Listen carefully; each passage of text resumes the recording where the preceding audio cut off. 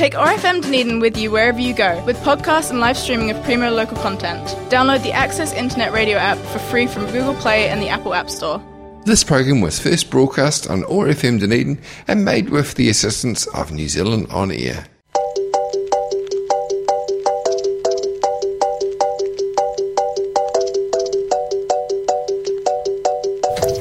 Welcome to Headscarves and Good Yarns with me, Amal Abdullahi. This show is all about talking about race and diversity and everything in between, all in the hopes of empowering a more empathetic Aotearoa. And today I have my good friend with me, Taylor. Woo! Woohoo! That was beautiful. Kia ora. Kia ora, kia ora. So I met Taylor through, how did we meet again? Was it through the cultural carnival stuff? Was it from that global citizenship? Yes, dinner? Yes. And I think the reason why I'm bringing it up is because that dinner really represents the kind of conversations we want to have on the podcast as well. Oh, so cool. Yeah, Taylor and I met at the global citizenship dinner, and it was a really cool concept because every course we touched upon a different topic, and after every course you were meant to stand up and go to a different table. The reason behind that was so you could meet new people, but we always ended up going to the same tables anyway. So we kind of keep on following each other that night. But we talked about so many cool things that night, like identity and belonging and the culture in Dunedin. And what were your key takeaways from the citizenship dinner? I guess definitely listening to other people's perspectives. I feel like you tend to stay in your own bubble or network of friends. So it was really just a new experience to get to meet new people like yourself, but also not feel afraid of sharing your own experiences and stories, I guess. So it's a bit of both. So you're giving something to people, but also learning how to receive and take from others. That was a big takeaway for me. There was definitely a lot of give and take that night. Hey, so you got invited to that dinner because your involvement with Te Raupu Māori? Yes. So I was invited, I guess, to represent the Māori student voice, and I was offered 4 spaces. I was like, oh, geez, cool, what can I do with this? And I just put out the message to some other students, and they were, I think, a bit hesitant at first, but then when I sort of just explained that it was a chance to talk about these kind of topics with different people, they're just keen to come along. And I think the food as well was a good enticement. Free food is always a good pull for people. Always. So for people who don't know what Te Raupu Māori is, do you care to explain what it is, perhaps? So Te Raupu Māori is the Otago University. Oh, wow. Māori GC. English is not my first language, guys. It's just a disclaimer right there.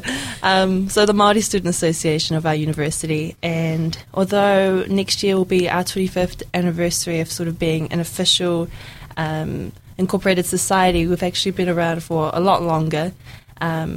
So we've got a very long history of just being a not quite a club, but sort of an extended whānau in a way. We tend to call ourselves like a kaingarua, which is just a second home on campus for Māori students to just support one another and provide a safe space for Māori to be Māori on campus. Oh, cool, man. I feel so ignorant because I didn't know about, didn't really acknowledge the presence of Te Raupu Māori until this year when that when you guys made that mean racist tweets video. I thought that was really, really, really cool. But I didn't really know a lot about Te Raupu Māori until this year. So I'm just wondering, what is the response to Te Raupu Māori from Māori students but also non-Māori students? Yeah, I guess because we're supposed to be seen as a parallel body to OUSA, I guess a lot of people might have expectations that we're a big company with like a CEO and a lot of money, but really we're just, I think, maybe 8 students sort of volunteering their time to run this little group. And for Māori students, they get a bit scared that we are some sort of big organisation, and it's not really like a homey, low key vibe to hang around, but which it is. So I think there's a bit of that sort of misinformation amongst students that we're something big when really we're just students just like them, and we just want to hang out and provide opportunities for them to meet others. And I guess for non-Māori students, I don't know, we get a lot of people interested in our group because they want to learn te reo Māori and kapahaka. So I guess it's a different reason for others to look into us, which is really cool as well to hear people interested in learning reo and kapahaka. I think it's really important that our Pākehā, I guess, peers are also interested one for one, but also keen to learn more for themselves. I guess they're taking the initiative rather than us having to reach out to them. So yeah, it's a mix for both Māori and non-Māori, I think. That's so cool that outlet, Te Raupo Māori is there to spread that knowledge. Because I remember at primary school and stuff, we'd always have like waiata sessions, and we were always encouraged to do kapahaka as well. But once you kind of leave primary, intermediate, you don't really get many opportunities for that kind of thing. I'm just wondering if you are asked for kapahaka and te reo Māori lessons, are you ever asked for anything that makes you uncomfortable? Like, I don't know, I feel like when you're the minority and you're in a representative role, sometimes you always get asked to speak on behalf of all of your people when that's impossible because you're just one person and it's not a homogenous group. But are there any requests that come through that make you go, I try, and there are, and I try to take each, I guess, incident, each situation as a learning opportunity, and sometimes a teaching opportunity as well. That's a beautiful way to see it. I guess, because a lot of students come to uni and they've never actually been to a big city or been to a big place like university and been around so many people and diverse people as well. And when you're sort of like, oh, you're Māori, so what do you think about Māori issues? Or what do you think? Can you teach us some video or teach us something? And it's sort of like a really big cultural shock because you don't expect to be the sort of, I don't know, the teacher or the knowledge one of everything. It's just something natural, normal, that's just a part of your life. And when people, I guess, maybe not with good intentions, of course, like each time, want to learn more from you, you don't really know how to, or I don't know, because I get asked all the time, like, oh, can you teach me how to say something in te reo Māori? And sometimes, but I don't know how to say that in te reo. And I guess if you feel like you don't know what to do, it sometimes makes you feel like you don't know enough about your culture to be able to share that with others. So sometimes I'm like, oh, maybe that means I need to go back home and keep learning about my tikanga or my customs and practices back home to be able to share with others.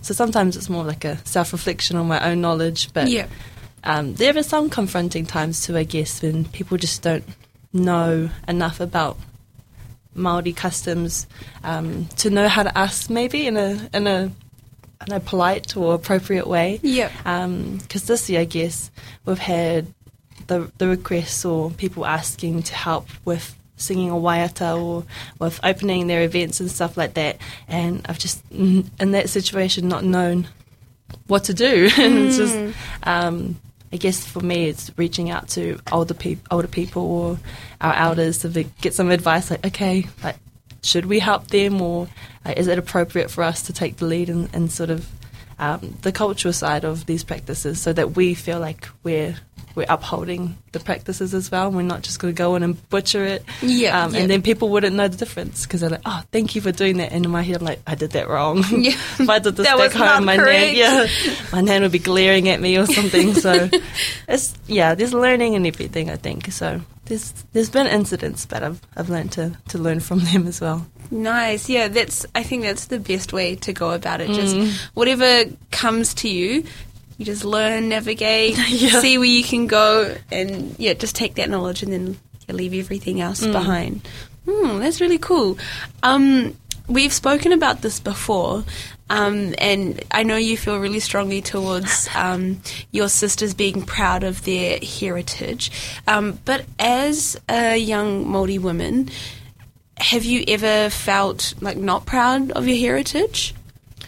I think for me, going back to how some of us come from communities and spaces where it's just normal to be Māori, and you're suddenly in a new environment where Māori is not the norm, I guess, that's when you kind of reflect on your position, I guess, in the wider society of New Zealand, and you're like, oh, wow, the world's a lot bigger or different to what I've grown up with.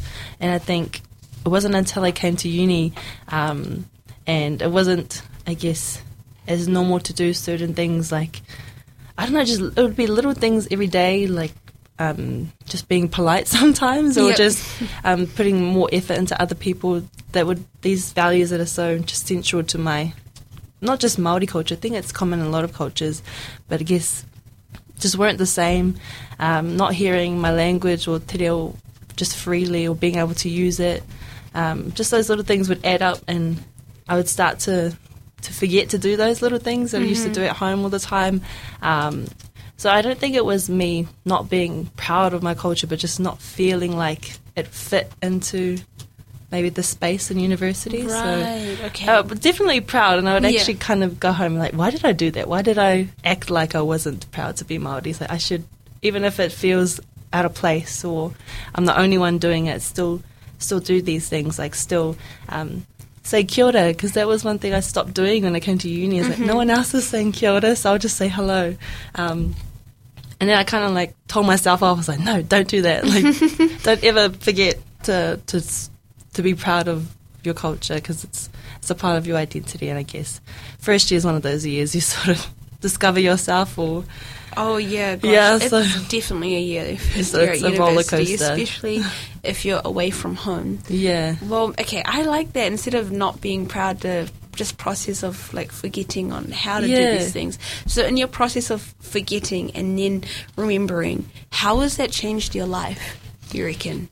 I think once I learnt to get over that barrier, I think, in first year, I felt like I had gained some more confidence in myself. So even just in classes, like, you know, even if you're the only Māori or even sometimes the only brown-skinned or ethnic or diverse person in like a lecture theatre full of like hundreds, it doesn't make you less, or just because you're the minority in the group doesn't make your, I guess, your identity or your value any less than anyone else's. So I was learning that, and I think that just gave me more confidence to tackle like my assignments and then going to classes and then sort of branching out to take up new opportunities. It just pushed me, I think, further now that I was reassured, I guess, in myself. And I think it's something a lot of Māori students don't do. I think they hold themselves back quite a bit. And I think it might just be the same as like my own experiences. They don't feel this is the space for them to be Māori, and they've sort of resigned themselves to that. But I just think all students, not even just Māori students, but if you're feeling like your culture is a barrier in some way from being like participating in the university, get over yourself and have some confidence in yourself and be proud of your culture, because it actually opens a lot more doors than you think, rather than keeping them closed. So I just wish more Māori students knew that being proud of your culture is a pro. It's a big pro. Like it will open so many opportunities for you, and hopefully if they did that, you'd see a lot more proud Māori running around campus, and you'd know it. You'd hear about Te Raupu Māori more that way. If we were able to empower our peers some more, I think. Geez, that was cheesy. Well, no, I love that. I'm just taken aback. That was so beautiful. I know this is a really big question, but I would love to know your thoughts on this. So you're saying that you felt like this environment wasn't the most welcoming to be Māori. How do we make an environment where anyone can be anything they want to be, you reckon? Yeah. Outside of just like culture, but just also religion and like sexual orientation and I don't know, whatever else. I feel like there's so many solutions that we could like think of and pursue. My interests are in media, just because that was one of my minors for my undergrad studies, and I just feel like media plays such a huge role. Like I guess as young people we consume media all the time, and the media I guess we're surrounded by on campus doesn't reflects our diverse community, and I, not to pick on Critic, but I always refer to things like Critic and Radio 1 all the time, because they're I guess, our student voice on campus, but you don't see a lot of that diversity reflected in the magazine or on the radio, I guess. So that's why Wiki o Te Reo, or Māori Language Week, was so important for me, to try and use the critic as a way to produce more Māori content, I guess. Because when you see the critic reflecting your own culture, you're like, oh yes, this is my community, I'm a part of this uni. That person on the cover looks like me, I can relate to that. Like, I feel more at home if you can relate to the media around you, I guess. So I feel like there's heaps more we can do with media on campus.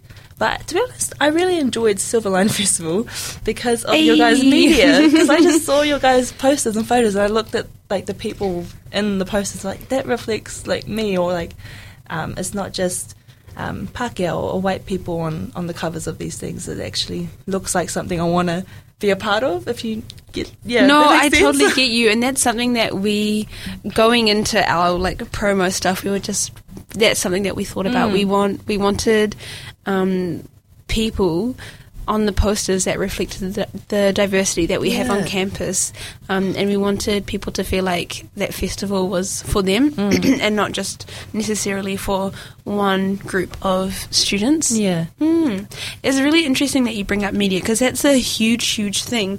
I spoke about it earlier on the podcast, but just what I was just saying in that episode was that media kind of sets the tone for our society, even though it may not necessarily be true, but it feels like that's the truth of everyone in society. And so if you're picking up these morals and values, apparently that's meant to represent everyone. And if you're excluded from that narrative, man, that can have some really like strong negative effects. Definitely. But I really like how you brought up Te Wiki o Te Reo Māori. Yeah. Okay. I second guessed myself just then. I really liked your piece in The Critic. So for people who haven't or who didn't get a chance to read it, do you want to quickly summarise what you said in that piece? Yeah. I guess the gist of it was just for everyone to know that Wiki o Te Reo Māori is just 1 week in the whole year, and for native speakers, Te Wiki o Te Reo Māori is every week. And so I was just really wanting to encourage people to think beyond just the 1 week. So not what are you going to do this week, but what can you do every week or every day? Because Te Reo is, I don't want to get into legislation and be like, the treaty says you have to protect it. But it's just, I guess, should be a moral or like a right thing to do, just to acknowledge the Indigenous people of the country, that and obviously it's an official language as well, that Te Reo Māori is all of our responsibility in a way, and not in like a way to burden people, but to I guess acknowledge that it's a part of your life if you live in New Zealand, like all our place names and all these histories and stories of our country have Te Reo in it, and if we didn't have Te Reo, that would have a huge impact on our country. So it's not just on Māori to learn Māoris. It can be something for all of us, and it should be something for all of us, I think. I think so. If you're a Kiwi, then Te Reo Māori should be something on your like list to like learn or to try to incorporate into your life. Yeah. Even if it's just kia ora. Yeah. Or just learning how to pronounce things correctly would make a huge difference, I think. I saw this really cool video of this Indian girl, and she did her speech in full Te Reo Māori, and I was like, wow. That is wicked. Amazing. That is the future of New Zealand. Yeah. I can just imagine it.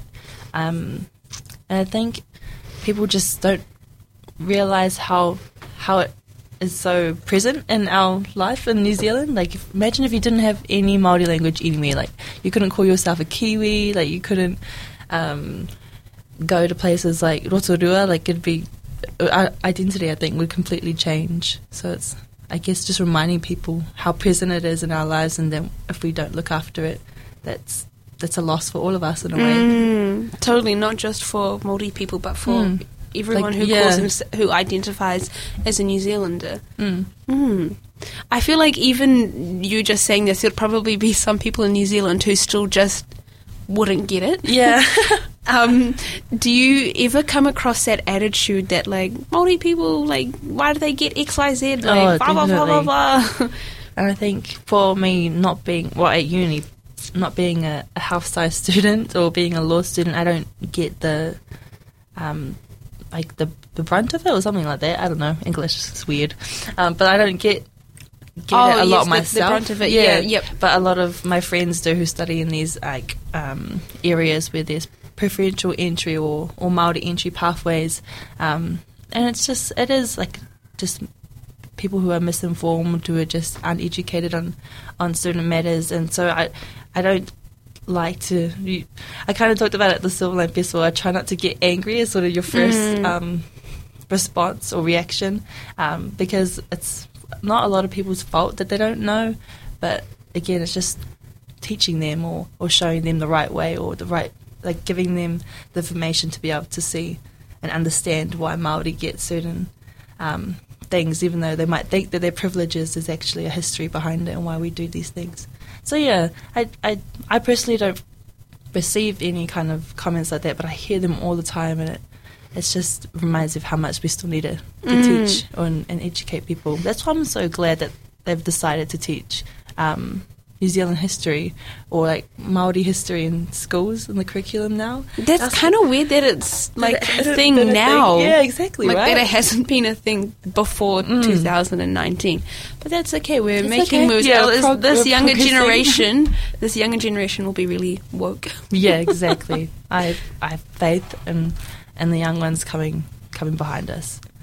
I think we're giving them all the tools now, and hopefully their future looks different or better in a way to what ours looks like at the moment. But no, progress is good. Amen for progress. Yeah. If you had to say something to those misinformed maybe or ignorant people, what would you say to them about if there are complaints about, why do Māori people get extra this?